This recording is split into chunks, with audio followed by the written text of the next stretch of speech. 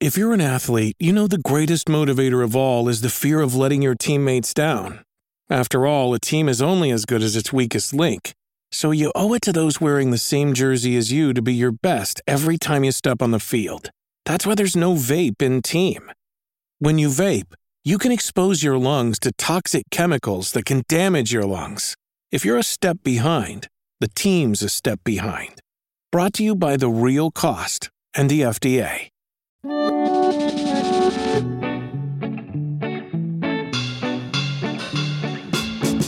Hello and welcome to the Eurogamer podcast. I'm Bertie, your host, and every 2 weeks I find another interesting person from the world of games to talk to. Remember, subscribers to the Eurogamer website get these episodes first, as well as ad-free viewing, exclusive articles and other lovely things. Check the description below to find out more. Today on the podcast, a publisher perspective. Someone who broke away from being a game critic to reimagine what a publisher could be. Someone who wanted to bring the human touch back to signing and releasing games. It's No More Robots founder Mike Rose. Hi, Mike. Hello. Do I wave? Can I? I'll do a wave. Yeah, wave. Hello. Wave is fine. Oh, perfect. Great. What have I interrupted you doing today? As little as possible, hopefully.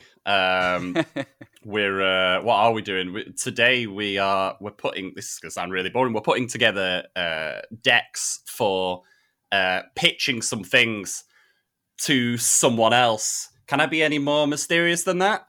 Probably not. But that's what we've been doing. We're pitching some games right now, which is one of my specialities, actually. I would say. Got a bit of a silver tongue on me, you know. So you're as a publisher, you're pitching games. So we are. Some of the things we've been doing a lot recently is taking the games we have, including ones that you already know about and ones that you haven't heard about yet, and pitching them to platforms. Sort of go to the platforms and being like, hey, look at this cool thing we've got coming up. You're going to love it. Give us money. And that's what I do. And actually, I've been doing a lot of that, especially recently, because in general, I would say, not to jump straight into this, but I would say the landscape is changing quite a bit at the moment. Oh, okay. There's a lot of data out there that's kind of showing that in general, games are starting to not sell as well in the traditional sense. Right. Is this a Game Pass related thing? I don't know if it's just Game Pass. I think it's a bit of everything. I think it's okay. Certainly subscription models. I think it might be COVID. 2 years ago when COVID began, it sounds horrible to say, but our sales went like this. Our sales just rocketed. Everyone was in the house. Loads of people realized, oh no, now I've got to do something with my time. What am I going to do? And people started to discover video games, and it's part of why video games have done so crazy well the last couple of years. But it's very possible now, especially looking at all the sort of data that's coming out right now on how games are selling, that people have remembered how to go back outdoors again now. No! I know. It's terrible news. So, yeah. But anyway, I think it's just a mixture of things. Another thing is, I think that... I feel like I say these words every single year, but God, there's so many games now. There's just so many games.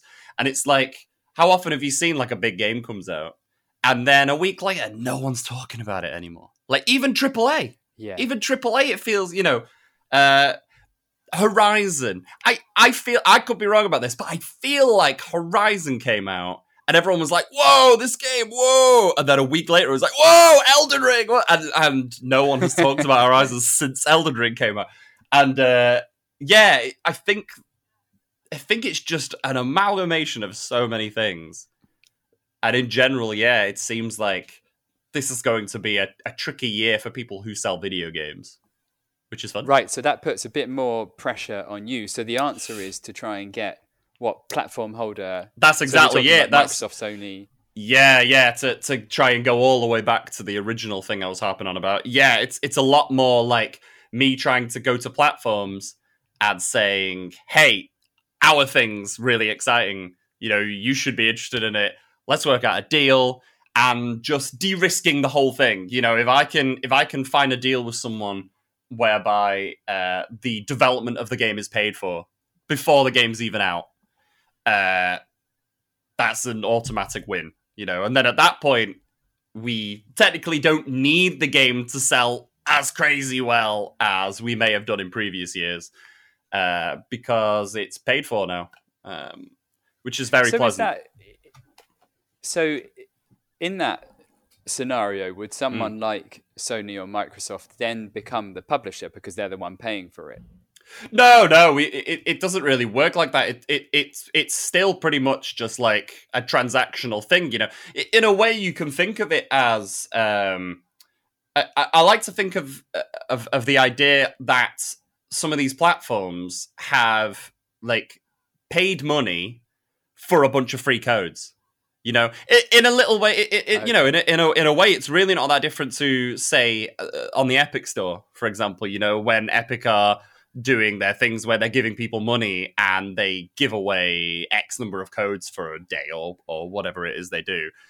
In a way, like a lot of these services are not that different to that. It's just that the period of time is a bit longer, and it's like specifically their subscribers who can pick it up. But realistically, it's really not that different at all.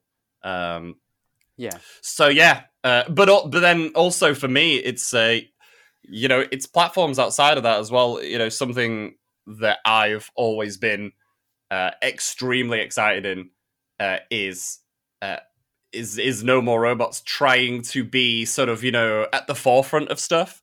I think it's part of why we've done so well for ourselves. We were one of the first publishers who were putting stuff on Game Pass. We wouldn't shut up about Discord, back when Discord was sort of finding its feet, just would not shut up about that one. And that ended up doing very well for us. So yeah, I'm always sort of keeping my eyeballs out for ways that potentially break from, I guess, the traditional publisher route, really. Okay. So rewinding to last week a little bit here, congratulations on the Dream Settlers announcement. That was quite exciting. Yes. For people who don't know about this, Dream Settlers is a spiritual successor to Hypnospace Outlaw, which came out in 2019. See, to me, It feels like the other day, but that was 3 years ago. It was a long time ago. Yeah, it was. And that blows my mind a little bit. But there seemed to be a lot of excitement, certainly from where I was looking, around Dream Settlers. And apparently, according to you, it was your most wish-listed game on Steam. Is this like a big, prestigious thing? Yeah, it's the Hypnospace fan base is crazy and amazing. Hypnospace has been an interesting one for us because when we first launched the game, it did great, but it didn't like blow the doors off anything, And to be honest, we didn't expect it to. It was this weird 90s internet simulator, and obviously when the game came out, it looked very good for us. The reviews were crazy good. I think it's still our highest rated game across everything.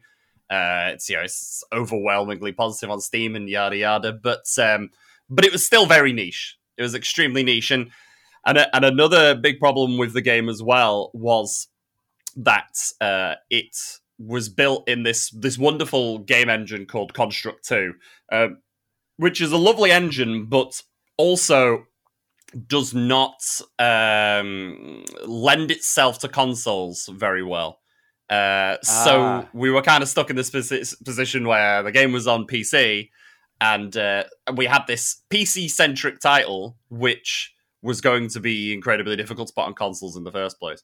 So then for the next like year and a half, we struggled through trying to get it on console. We finally found a studio who would be able to do it, and it still took like a year to sort of get this thing running.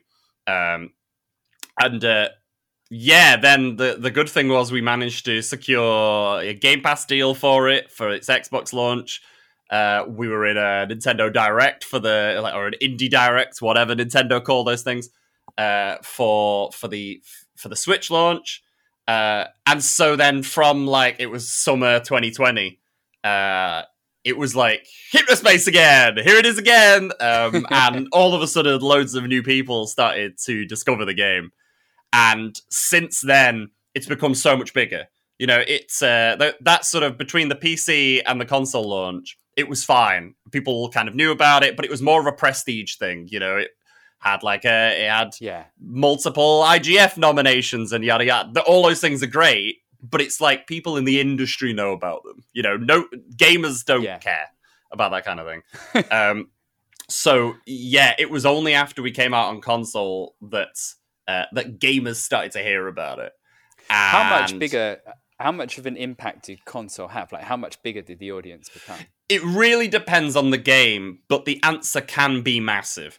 You know, I would say for most of our games, we thought they've done decently on PC, and then on console, they've really smashed it. You know, stuff like Descenders was big, right? Like we were really happy with Descenders, and then we put it out on each of the consoles one by one, and each time it blew our mind a little bit more. Even something like Not Tonight, you know, we put Not Tonight out on PC, and that did very well for us. And then we put it out on Switch, and we started to stick that on discount a lot. And all of a sudden, you know, by now, like sales on Switch have surpassed the PC version. Wow. And so it really can't. The thing with console is you gotta kind of know what you're doing a lot more on console. You gotta be tweaking stuff a lot, and you've got to be pushing it in various places. And yeah, there's a lot more nuance to console and doing well on there. So it can be. I think it's a lot easier on console to dump a game on console and then it not do very well, and you go like, oh well, that was that then. Guess it's dead. And which I think is actually what a lot of people do. So what do? You kind of massage it back into life somehow by... Yeah, I mean, we cheat a little bit because we're a publisher. There's a lot more opportunities for us. You know, there's a lot more situations where, I can go to a platform. We mentioned Game Pass earlier, for example. It is partially because we were so early with Game Pass. You know, we were talking about Descenders on Game Pass in 2017 with Xbox. This was pretty much just as Game Pass had begun, and no one really understood what it was. But because we were there so early, then it's meant that over the years, then Xbox have felt like, okay, they seem to know what they're doing. They seem trustworthy. We can probably, it's probably worth us talking to them more. Whereas, a newer dev might struggle a bit more in those kind of conversations, okay. You know. So we, in that regard, we've cheated a fair bit. But I would say, I like to, if we've got a game on a platform and it's not selling as well as I would hope, I want to work out why. I want to work out ways to make it sell. There was the sort of in 2020, I sort of infamously started putting some of our games on Switch on discount for 90% off as an experiment, and realized very quickly that the Switch, the charts on Switch were broken and were favored towards people selling loads of units rather than actually making loads of money. I realized very quickly we could make Not Tonight get to the number one spot in the charts. And then when the discount ended, it was just full price at the top of the charts, above Mario and all this kind of stuff. There's lots of different ways to tackle the various platforms. On Xbox, for example, we do very well out of there's a whole section on Xbox that I think not many people are familiar with or even know exists, called Xbox Clubs, which is essentially like a Twitter feed on Xbox for games, and it's I had very no difficult. idea that existed. Yeah. It's this whole section, and it's as a dev, it's actually quite hard to set up. It takes lots of steps, and it's a lot of work to set it up. But once you have, it's amazing because you essentially have a social media feed on the dashboard of someone's Xbox if they've ever played your game. So, like, for example, we post every single day on there on Descenders, and these posts get thousands of likes on them and thousands of comments and stuff, which leads to more people talking about our games and playing the games more and all this. I read that recently Descenders just had its biggest day ever, like 4 years. Yeah, after it did. Release. It did. I don't know how to kill this game. I've been trying for so long. It won't die. I don't know what to tell you. We keep we're taking it into Skyrim territory at this point, trying to put it on as many platforms as possible. It's on pretty much everything right now. We'd quite like to get it on PS5 at some point. We're talking about a couple of other surprising platforms behind the scenes as well at the moment. So I hardly think that Descenders is dead just yet.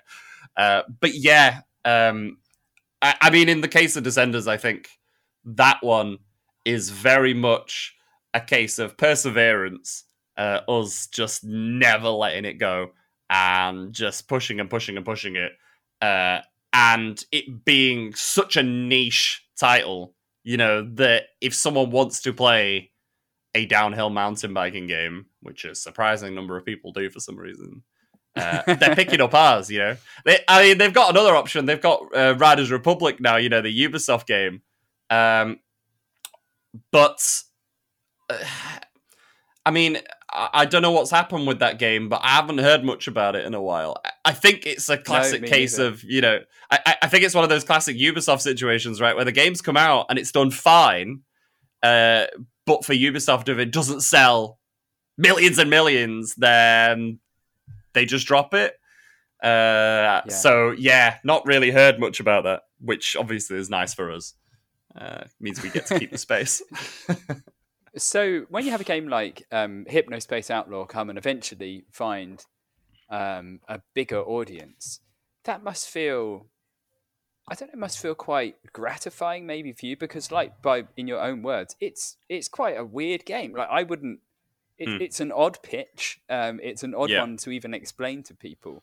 But now, 3 years on, there's lots of people excited about a sequel, in part because you helped this game happen. Do you ever kind of think about that? Do you think about it now?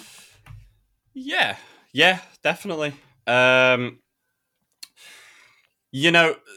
thing specifically with Hypnospace is that when Jay Tholen, the sort of the lead on it, when he first brought it to me, so what happened there? What was that first?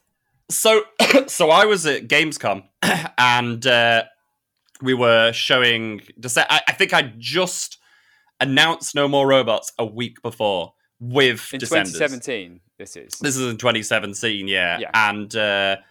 And we just announced both the game and that No More Robots existed, and then we went straight off to Gamescom, and we had a booth in the Unity section, in the businessy bit that no one ever goes to at Gamescom.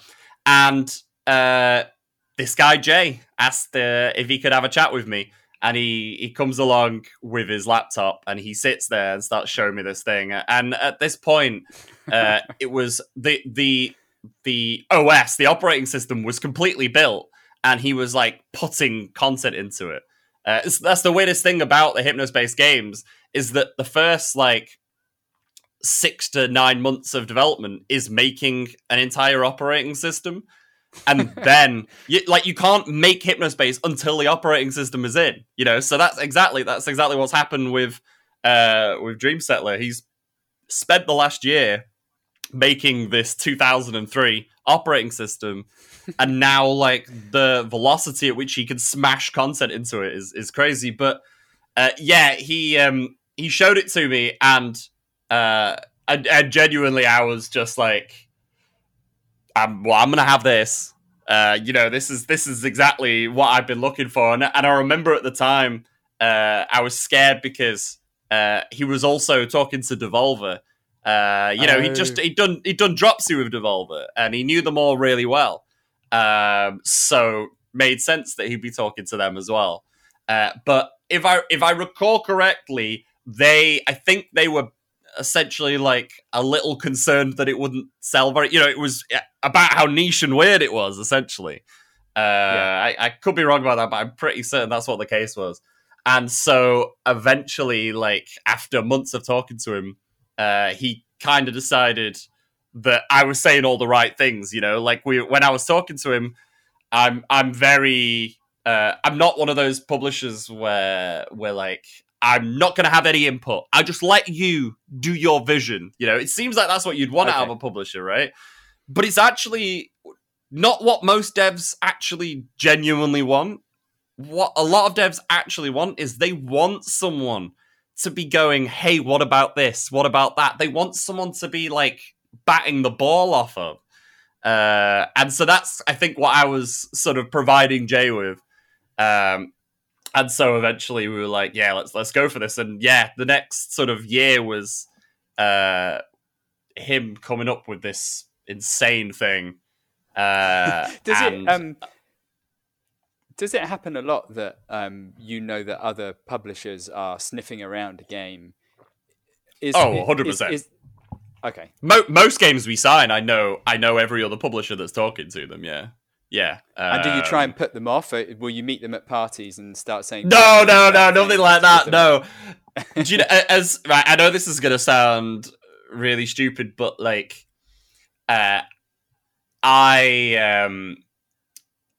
know this is gonna sound so wanky, but like, I know how good we are. Like, I know that when we're talking to devs, I know we're gonna be in like the top 2 that they're talking to, because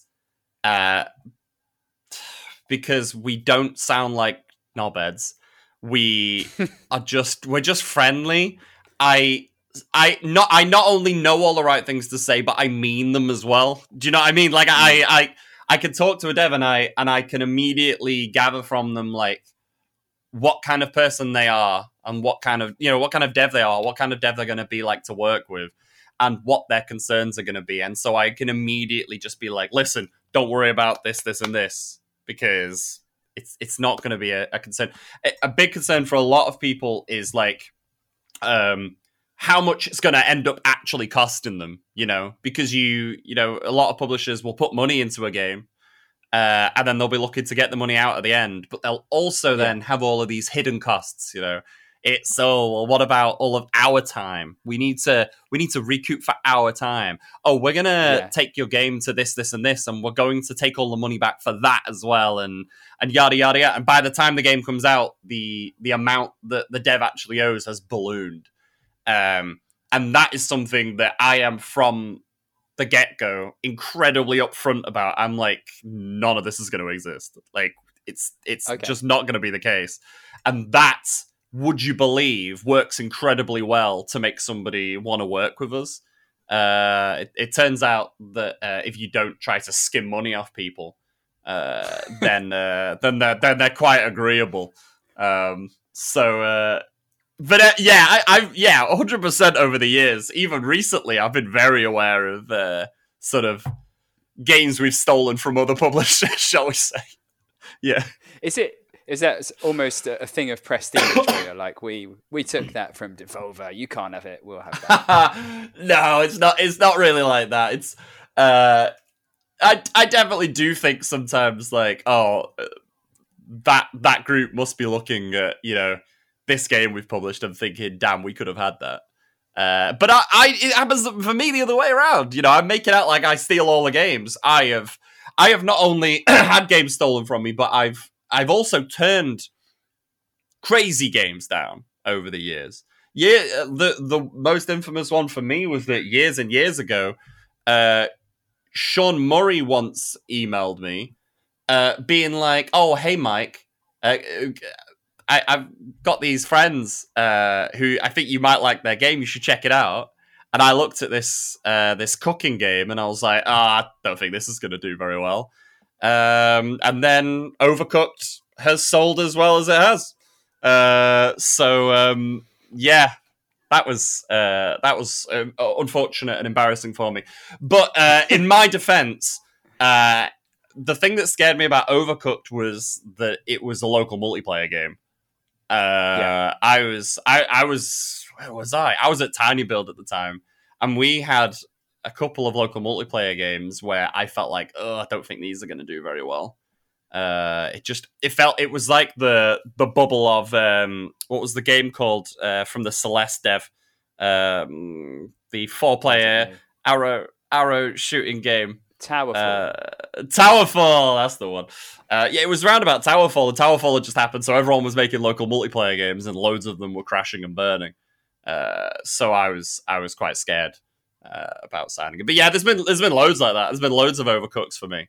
Are there any others that you remember? Yeah. Human Fall Flat. I wasn't into Human Fall Flat. Wasn't into that at all. I didn't. It was around the same time as Gang Beasts, and I felt like it looks like a single player Gang Beasts. I don't know.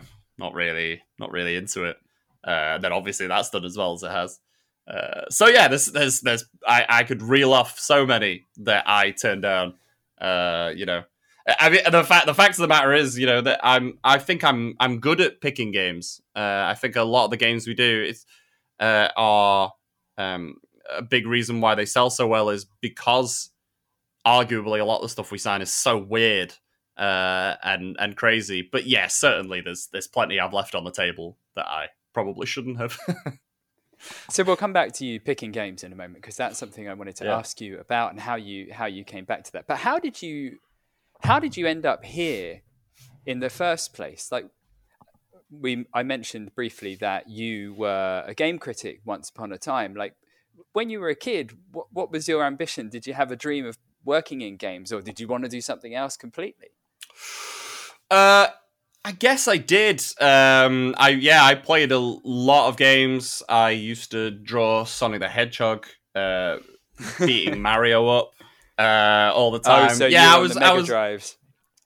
100%. Yeah, Mario could go to hell. And then once Sega died, then I flip-flopped so hard. I was always into it, but realistically I didn't know what I was going to do. I went to uni doing computer science. Okay. Because there were no game design courses back then. In the Stone Age. And so I just had to do computer science, and I hated it so much. It was so boring. Oh my God, I cannot tell you how boring it was. I pretended to go to uni, and instead I sat at home and played video games. I became obsessed with PC games. I played so much TF2. I played Counter-Strike, all of these kind of things. And through playing Counter-Strike, I played on voice chat a lot, and I was exactly like I am now, very loud and obnoxious. And someone offered me a job through Counter-Strike. Someone offered me a journalism, like a writing job, because it turned out I was like on a journalism site's like Counter-Strike server, and they liked the cut of my jib, I guess. So I started writing for them, started writing reviews and stuff, realized this is quite easy. I mean, I was crap, easy, don't get me wrong. When I read back my stuff now, I cringe so hard. Fortunately, most of it is gone from the internet now and is only accessible, through the Wayback Machine. But I was like, oh, this is easy. What a piece of piss this is. And I I was able to smash things out very quickly. You know, maybe the quality wasn't there, let's say, but yeah, I was reliable. I think was a big thing. So there was a lot of sites which were happy for me to write for them because they'd asked me to do something and I had it done just like that. You know, it was yeah, I was extremely reliable, and so then you know, wrote for a bunch of different places, got a proper job at Gamasutra. Started writing there, started to discover the business of video games, talking to lots of devs, listening to how their games sold or how their games didn't sell. Started to become fascinated with that. I started to research it all. I started to like take it really seriously, you know, sort of doing surveying hundreds and hundreds of devs and finding info and then trying to like write things where I felt like it might actually help the devs. And then I started to do GDC talks about it all. And I remember the first time I ever did a GDC talk, I was shit scared. Of course I was. And I remember like my talk was right after somebody else's and the room was kind of empty. And I was like, oh crap, this is not a great look.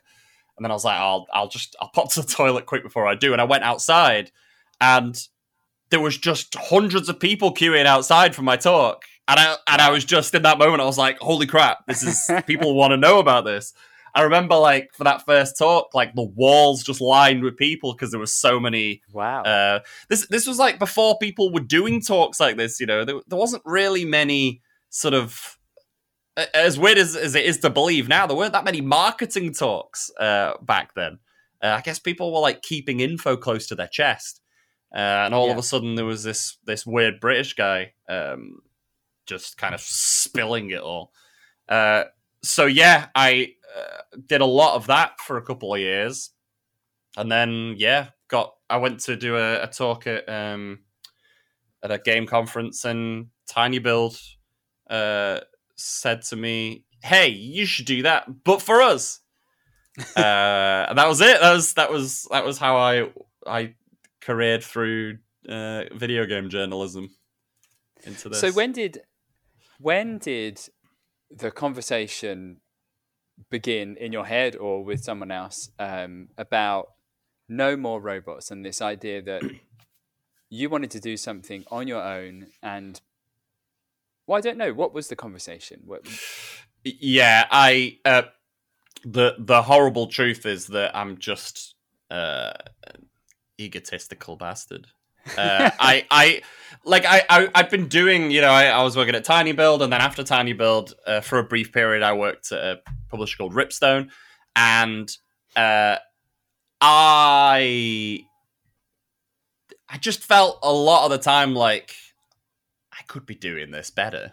You know, I when you're working for someone else, in a lot of the capacity of it, you're working at their whim, right? Like you can kind of come up with your own ideas, and that was what I did a lot. You know, I was desperately always trying to like break out of the box and try to do my own thing in everything that I did.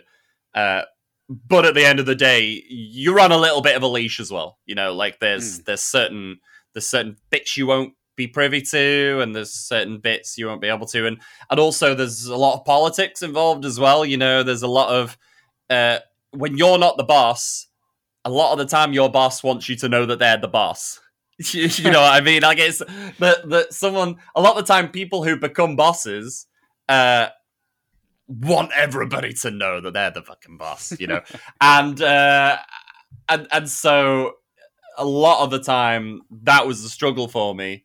And I was becoming a little bit of a troublemaker, you know, in terms of I wanted to do A, B, and C, and no, we shouldn't be doing those things. And oh, come on, what are you talking about? We should be doing these things. And so, yeah, I started to, in my head, think, I could probably do this myself, to be honest. And at this point, I knew enough people, you know, and I was thinking, I've got enough of a reputation going that I can probably find a few decent games out of this. And so, yeah, started to just think about that sort of start of 2017. And it's all fell into place pretty quickly, to be honest. So who did you start No More Robots with? Was it just you, or it was just me? Okay. You mean in terms of staff or people, or like devs we're working with? You're the sole founder Staff. For the first 14 months, it was just me, which is crazy to think about now. Like, I was doing everything. I was marketing, I was the QA, I was doing all the production, I was faking to people like, yeah, I understand how all of these various backends work, and then I was sat there for hours just clicking buttons in like the Xbox backend trying to work out how on earth does this thing work. So Descenders was the first game you signed? Yeah. And yes, it was. Yeah. Do you remember that conversation that you had? Were you kind of nervous because it was your first game? Was it something you signed early on? Or? Yeah. I did loads of really dumb things. Yeah, that they would agree. You know, I'm amazing friends with them all now, so they would 100% agree with everything I say here. I had no idea what I was doing, and I said loads of stupid stuff to them. At one point, like, I made them a deck, like, to try and sell myself to them, that was full of so many wanky words. Like, it was. So what is it was what you mentioned, because you mentioned just like a PowerPoint, you know, just like a PowerPoint where the first one is like, you know, the first slide is like, you and No More Robots. Why you should work with me. Page 1. Hey, here's why you should work with me. Here's me. Here's what I do. And blah blah blah. Here's your game. Here's what I think about your game. Here's what we should do with your game. You know, I'd done these kind of things at other companies before, and always thought that they were a bit, God, this is so lame. But apparently it's just the thing we do in our industry for some reason. Yeah. So I felt like I had to make one, and it was really embarrassing, and I could tell in their faces, like, what is he talking about? And it was really strange. But then I flew over to the Netherlands where Rage Squid are, who make Descenders, and I hung out with them for a day. I mean, in fairness, I'd known them before. I kind of known most of them before from getting drunk with them at conferences. I think, to be honest, that's how most people knew me, having alcohol with me at some video game place. But I think I was already sort of in their good books from there. But also, we all say this to each other now. They always say to me, why on earth did you sign this game? Like, based off of what we showed you. Because the first thing that they showed me with Descenders looked so much different to what it is now. And it looked so bad. What did it look like? It was like how Descenders looks now, except that the most indie looking thing that you could imagine. You know, like, just like what, like one color textures everywhere. Like, the biker was like kind of like riding like a madman, and whenever, like, the physics were just non-existent. When you went over an edge, it was just like the bike just went woo. Like, it was bad, but I think the answer for why I was so interested in it was because it was so weird. Like, arguably, out of all of our games, Descenders is one of the least weird ones at this point. You know, it's arguably a lot more traditional, but actually at the same time, it's not. You know, when they kind of come to pitch it to me, it was they were hard pitching it as like Spelunky, but on downhill bikes. You know, that was what the pitch was.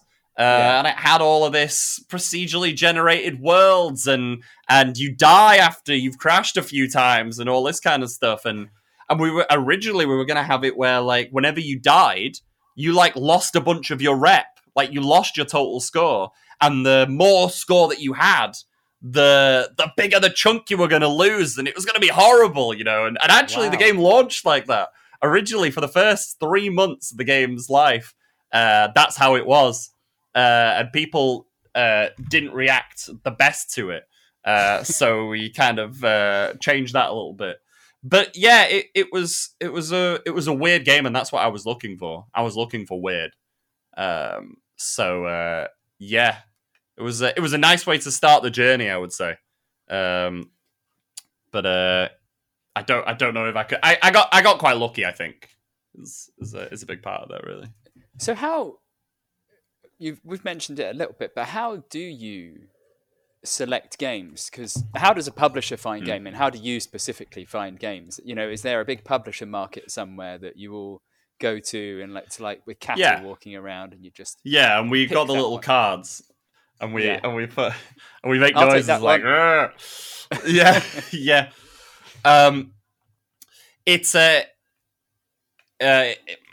It's one of the questions I find the hardest to answer because I don't really know what the answer is, and I wish I did.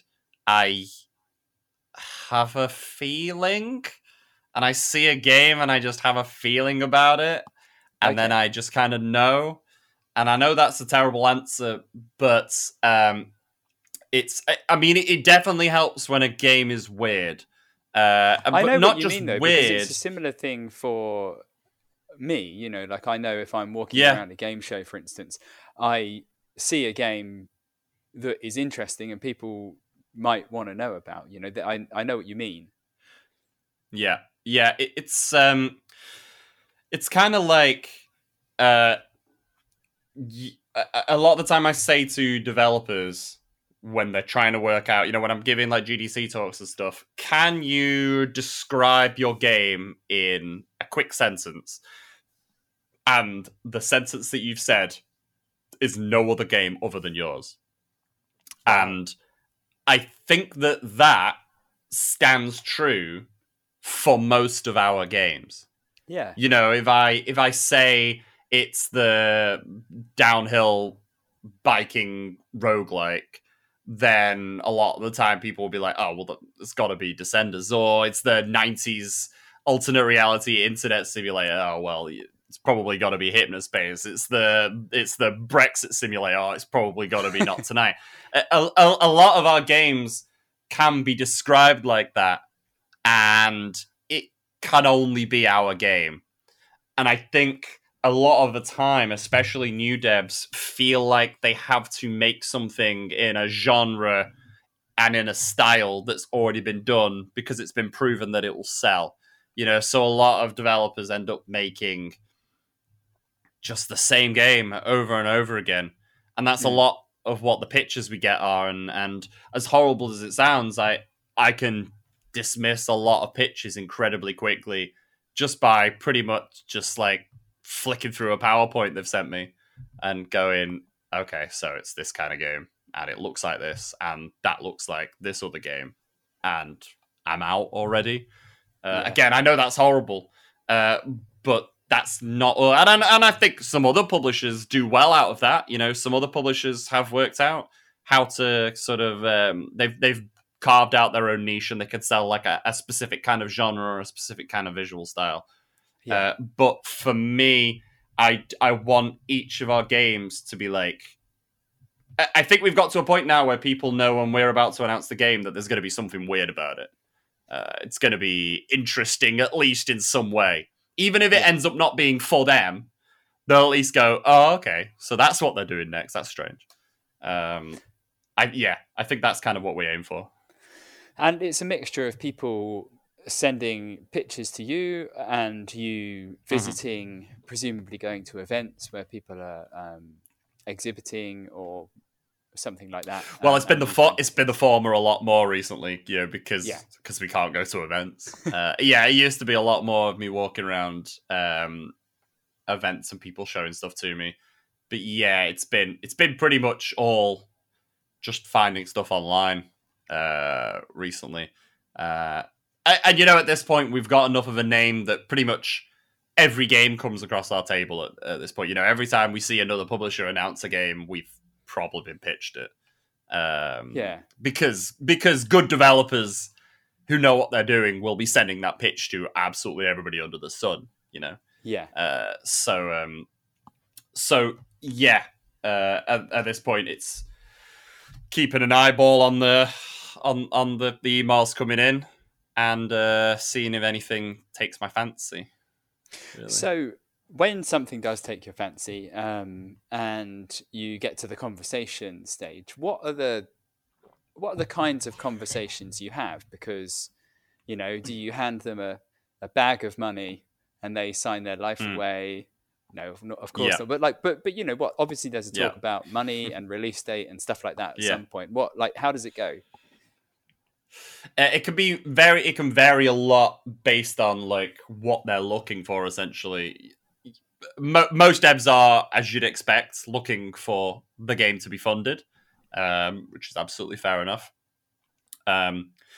What tends to happen a lot is that, especially when someone's making a game for the first time or maybe even the second time, is that they'll come and they'll sort of say, here's what we need, and I'll look at what they need and I'll immediately think like, I like the look of this game, but what they sort of think they need is kind of off.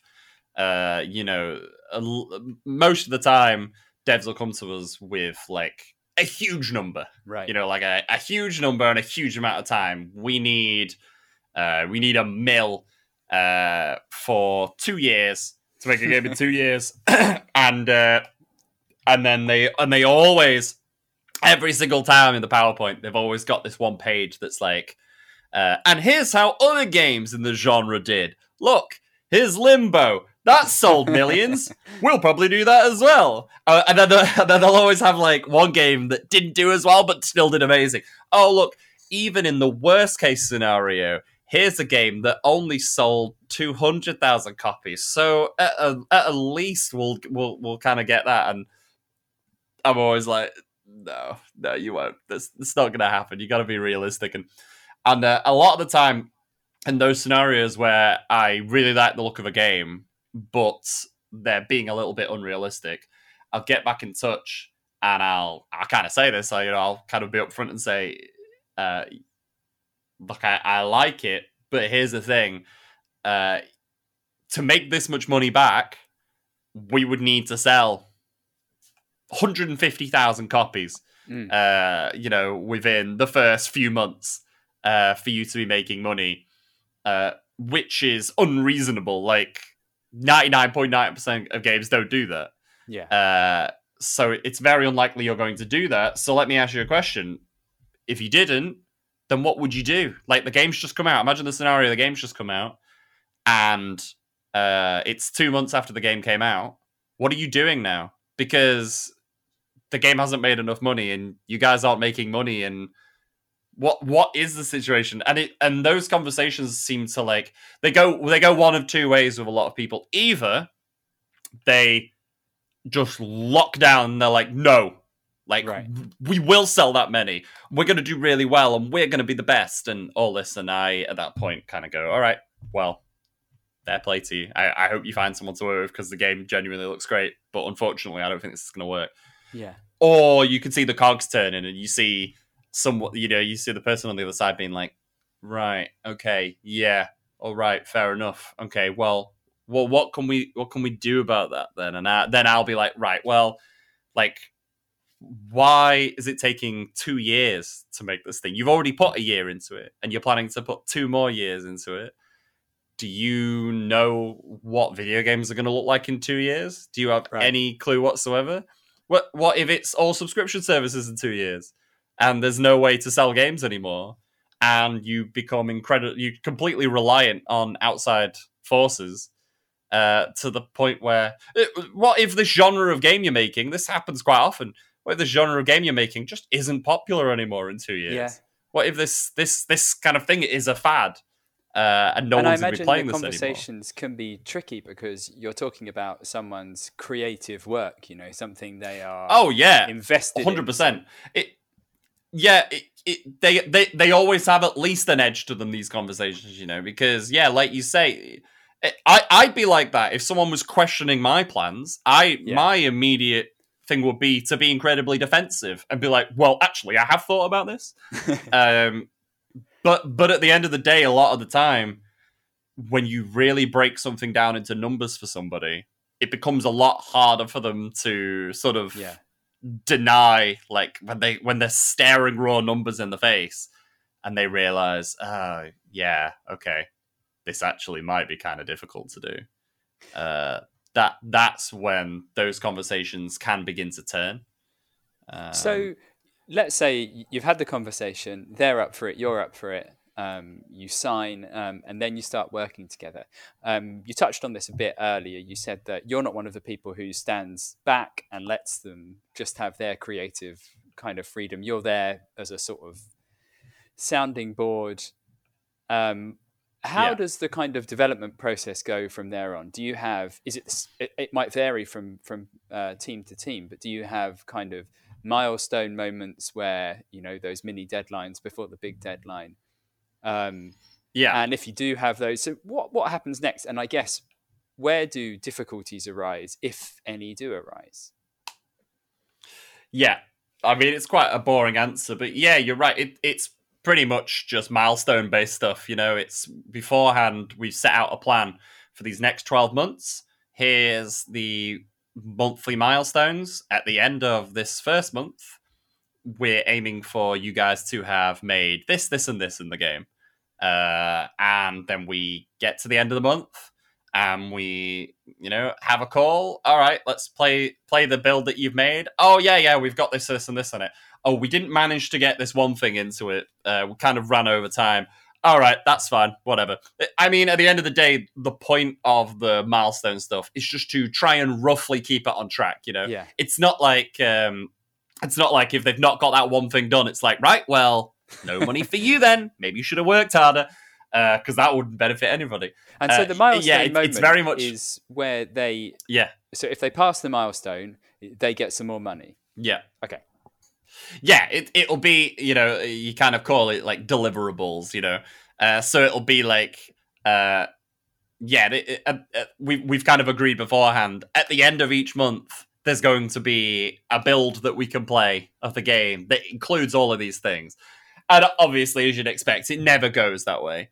Every single game that was ever created has been delayed. I genuinely don't believe that there's a single video game that has ever entirely been on time in the existence of the video game industry. Duke Nukem Forever. That one. Well, that one nearly did, I guess. That one nearly did. But that's essentially how it goes, and it can be. You were kind of saying it earlier. It can be kind of a gratifying thing, because as we're watching the game getting built, you get to, especially early on, you get to see the direction it's taking, and you get to see it all stringing together. And that's when a lot of the time you start to see like, oh, well, hang on a minute, this could be working better, or oh, well, but what if it was a little bit more like this? And those conversations start to happen. And a lot of the time it can be those conversations which inevitably lead to a game being a bit delayed. You start to realize, oh, like this game could go from like a 7 out of 10 to a 8.5 out of 10 by like focusing a bit more on this, and this, or this bit of it isn't working as well. Like we could just try to massage that a little bit. Why don't we spend another month just on this one mechanic of the game? Things start to come out in that process, really. But yeah, that's pretty much how it works. And the only other thing you really have to decide is, well, when are we going to start publicly talking about this thing? Okay. And a lot of the time, the answer to that is when it makes sense. When the game is in a state where, when we show this publicly, it's going to look cool. We're going to be able to put together some cool videos for it, and there's enough sort of meat there already that people are going to get excited. When do you get an idea of how, it's a vague metric, but how successful a game is going to be? And I kind of mean that holistically, I suppose, because there's many measures of success. But when do you get an idea of how well a game's going to do? And does that affect how much marketing you put behind it, or are all games equal in that respect? Yeah, a tricky thing is that the goalpost moves so much. Like years ago, it used to be that I could tell you like I could tell this game's going to do really well. When Yes Your Grace came out, for example, I could tell you that game was going to do really well before it even did. Yeah. And that was because at the time, you'll be sick of devs going on about it, but like wish lists, Steam wish list was the thing that everyone wouldn't shut up about. And we'd done very well there. We'd collected lots. We'd done a lot of different things to kind of get people to wish list the game.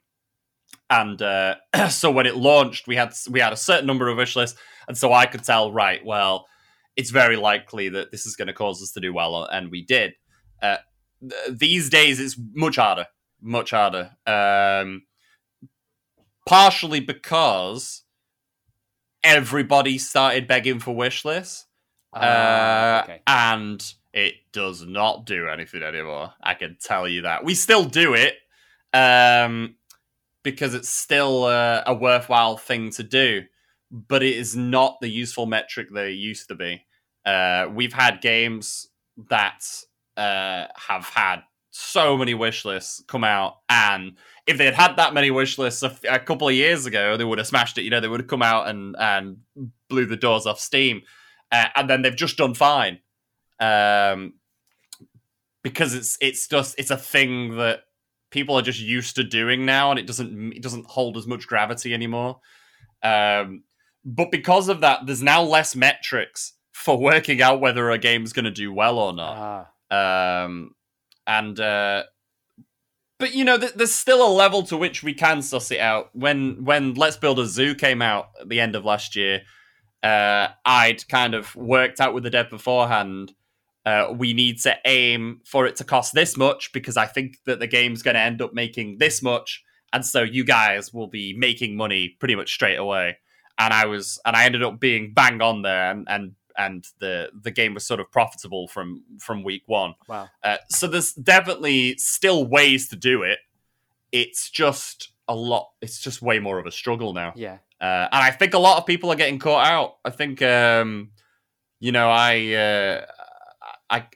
I keep eyes on the competition, and I sort of, watch all of the other smaller publishers and stuff. And there's been a lot of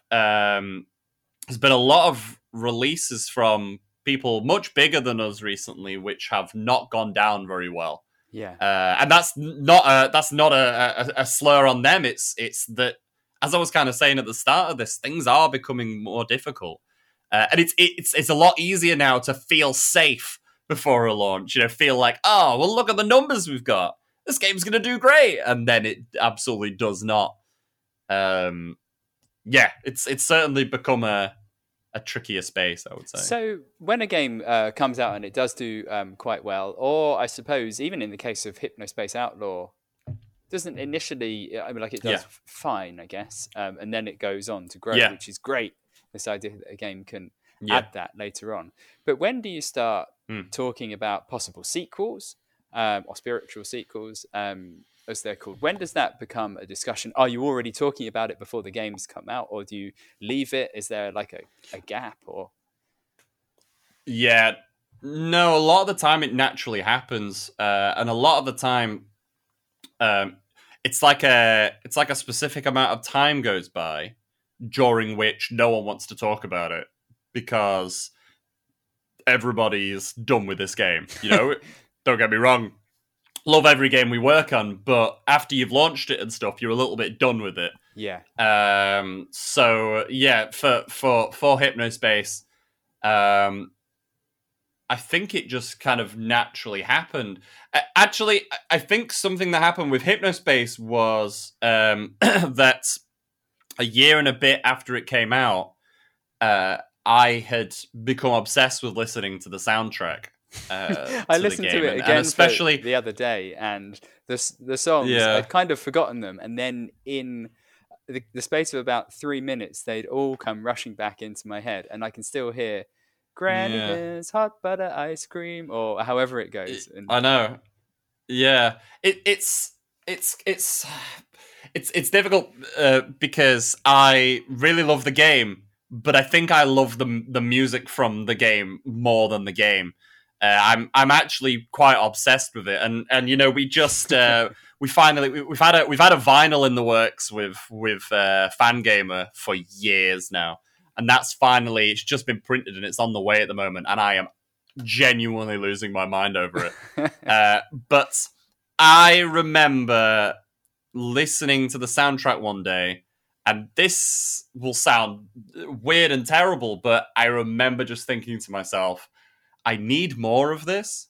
I just need more. I need Hot Dad to do more Chowder Man. I need more Seepage. I need Jay to make more music. And I just remember thinking to myself, I need to tell him to make a sequel so that he can make more music. And okay. I genuinely went to Jay and said, hey, do you think it's about time that we talk about a sequel? Just selfishly so that I could have more music.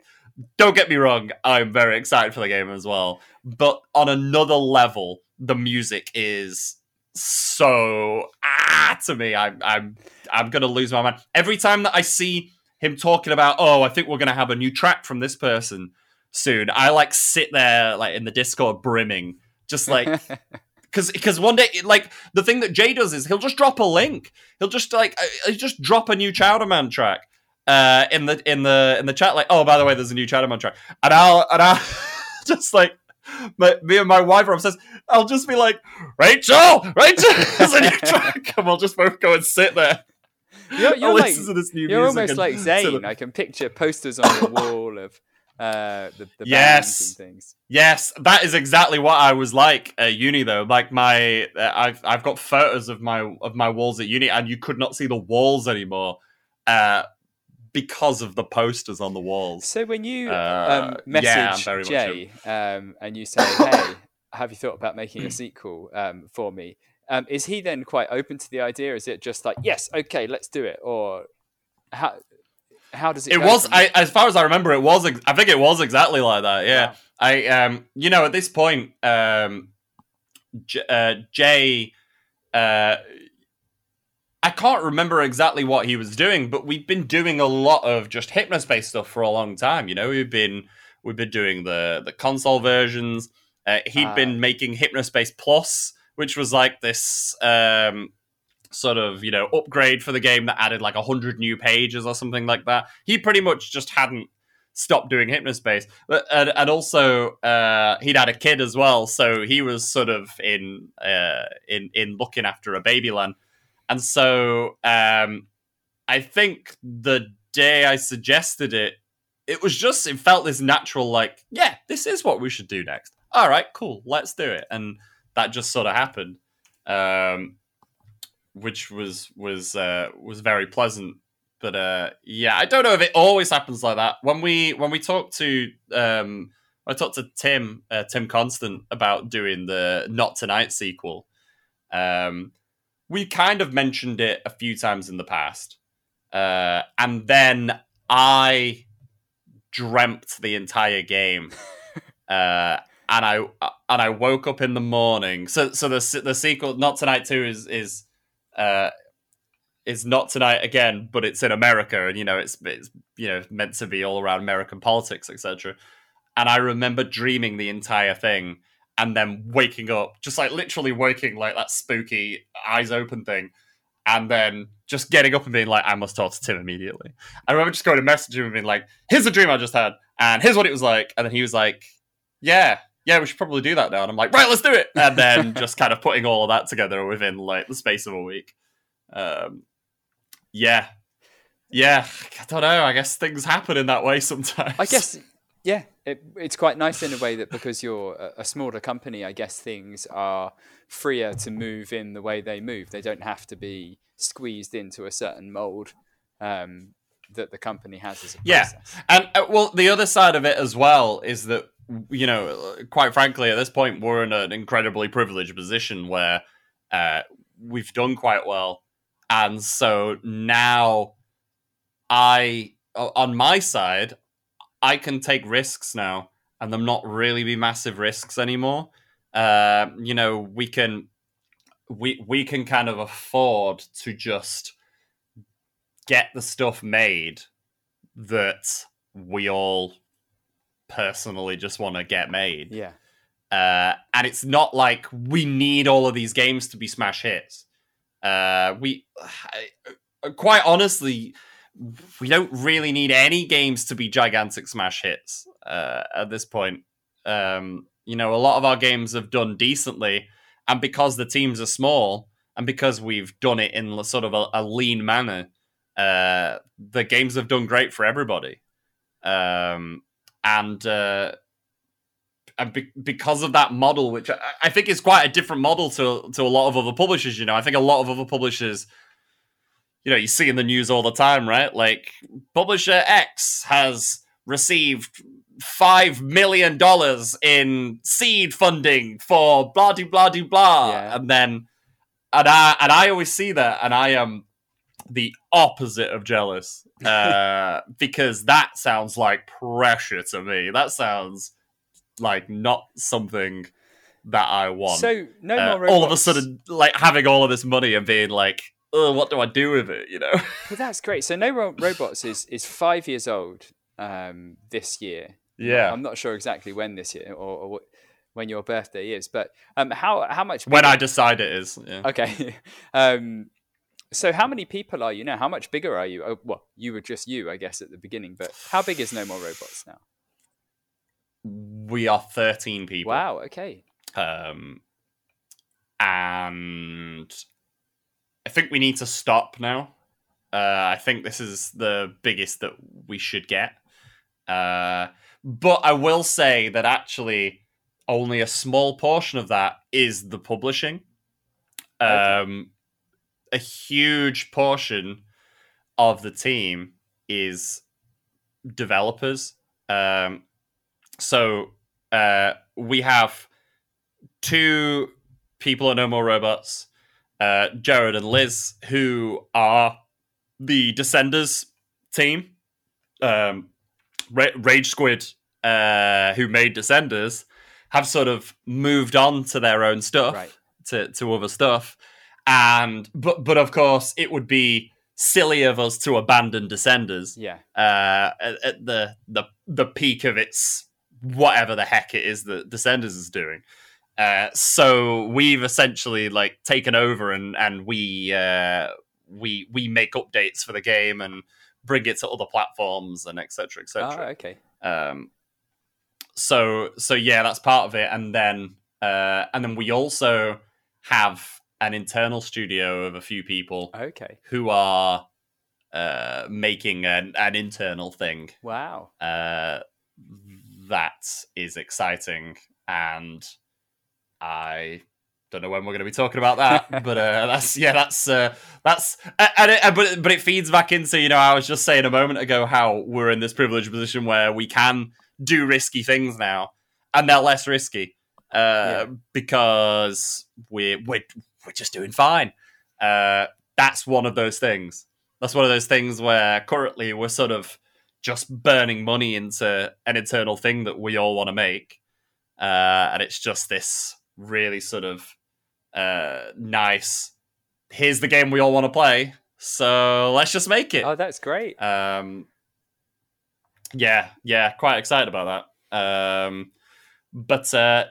It means that realistically, actually, I think like 6 people are actually on the publishing team, No More Robots, whereas everybody else is a developer.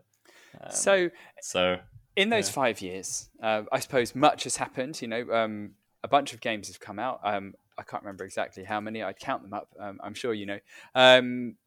Do you have any standout or kind of favorite memories from those 5 years? Maybe the things that just quickly flash into your head and you think, that was a moment. Yeah, there's quite a few. I mean, one of the obvious ones for me was just the whole Game Pass thing. I'm sorry to go on about it again. I feel like all I bloody do is talk about Game Pass. I'm some kind of walking billboard for it. But I I had no idea what to expect of it.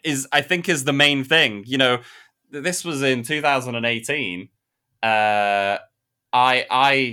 We signed Descenders up to this Game Pass thing, and I remember being very wary of it. I remember being understandably wary about it. Like, but what if we put it in this thing and it just kills the game? And I remember Ago from Xbox.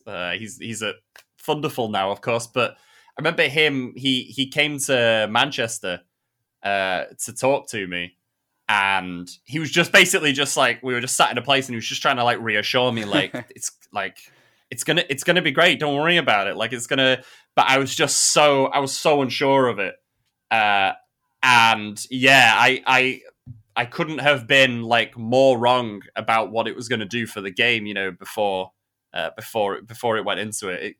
We went into Game Pass, and I just remember that day just looking at the numbers like, holy crap, like so many people playing the game, and the sales are going up, and just from that point, it was like the game took on its own new life, you know. Again, because of the lean way that we ran, it already done great for us all. We were all super happy, and then just all of a sudden, it just like kicked it up a notch, and it leaked into so many other things. You know, like being on Game Pass for like a year and a bit before we came to PlayStation meant that when we came out on PlayStation, sold crazy because so many people had heard of the game at that point. Yeah. You know. That kind of told all their gamer friends, "Oh, you should be playing this. Is it on Xbox? No. Oh, well, I'll wait until it's on Xbox." That really leads, and so that was a really nice thing for me, and it kind of validated for me early on in the life of No More Robots that I kind of knew what I was doing. Yeah. You know, like I didn't know I knew what I was doing, but I was certainly putting on the impression that I knew what I was doing. That was a nice thing, and but yeah, even just I remember every single game launch we've had, and the feeling of it, and feeling nervous as hell, and then I remember Yes Your Grace coming out and sort of refreshing Steam every single 5 minutes, so watch the game going up the top sellers charts, and yeah. Lots of moments like that. I definitely won't forget the Dream Settler announcement the other week, because we did the sort of live stream of that little live stream show of like 1,000 people watching, and the live chat was moving so fast it was just a blur, which was amazing. Just really amazing to see. Lots of nice memories, I would say. Oh, fantastic. Yeah. Mike, you've been wonderful. Thank you so much for being on the podcast today. But before you go, I've got a few questions that I ask everyone, and they're kind of silly. They're kind of nice. So the first of these, I like silly, is first game. What was the first game you played? And it can be the very first, or it can be the first significant one, whatever that means to you. Oh, God. Do you know, I think my earliest memory is sat eating poppadoms and playing Fuji Golf. Wow. On, that game that came with Windows. Oh, my God. Did it come with Windows 3.1? Something like that. I just remember sitting and playing Fuji Golf and just being blown away. I love that you remember the poppadoms as well. That this existed. Yeah, it's a very, very specific memory. Yeah. I mean, the other one that really sticks out to me is that I was gifted a game that I actually sort of owned instead of just being a free game that came on Windows. I had Command and Conquer. Right. And you had the sort of GDI disc and the Nod disc, and I remember within a day I lost the GDI disc and I just couldn't play it anymore, and I could only play the Nod missions, and obviously they were like the evil missions. Yeah. So I don't know if that helped me grow into the person I am today. But that was certainly an early memory as well. Yeah. Good games. So the second question is last game. What was the last game that you played? The last game that I played all the way through was Elden Ring. Okay. I hate Dark Souls. Wow. Oh my god, I hate Dark Souls. I really hate it. I'm really not into this. We'll just keep doing the same bit over and over again and just get good at it, and then you'll learn the rhythms and blah blah blah. For me, I get it. I understand why people like it, but for me, it's wasting my time. I want to, I want to be like seeing new things in my eyeballs all the time. But people wouldn't shut up about Elden Ring, and so I thought, go on then, I'll grab it. And I, for the first like 10 hours, I hated it. For the first 10 hours, I was like, this is the worst. It's everything I hate again. And then I realized I could go anywhere. Like, stop trying to beat Margit. Screw that guy. Let's just go somewhere else. And then it finally started to sort of seep in for me. And I never finish games, and I finished Elden Ring, and it was very good. Fantastic. Well, I'm not going to go back and play Dark Souls. I've never heard anyone come to. I've never heard anyone who hated Dark Souls then really like Elden Ring. Maybe there are lots of people out there like this with similar opinions. It will be something I ask people from now on. So the third of these questions, maybe the trickiest one, is best game, which I suppose is what is your favorite game? Depends on how you interpret it, I suppose. Yeah. I mean, I have a lot that spring to mind. Spelunky was always one of my favorites, and I played a great deal of that. There's a lot of games which I'd say were my favorite game, but then if I went back and played them now, they're crap. They're just like Mario 64 and stuff like that. I'm like, oh, it's the best, and then I go back and it's not good now. Understandably, it's aged poorly. I mean, I don't know. I would say out of every game ever, the embarrassing answer is probably something like Tetris. Tetris is that it's just so pure, and it's so perfect. I was playing, what was it? Tetris Connected or whatever. Oh yeah. I was playing that the other day. God, I could just sit and play Tetris I could play it just forever. It's very, very good. It's great. It kind of coaxes you into a trance, like you just kind of sit there. Yeah. As the blocks are falling, and you almost have to not. It's like a magic eye thing. It's just quite calming as well. I like things that I like just simple puzzles that are calming. I think it's why a lot of people will sit and like do a crossword, or they'll do a Sudoku, or I love Picross. I absolutely love Picross. I've played on the Switch. There's all those like Super Picross 1, Super Picross 2, and I've played through all of them. I have done thousands of Picrosses in my life at this point. I really like just sitting with a calming puzzle like that,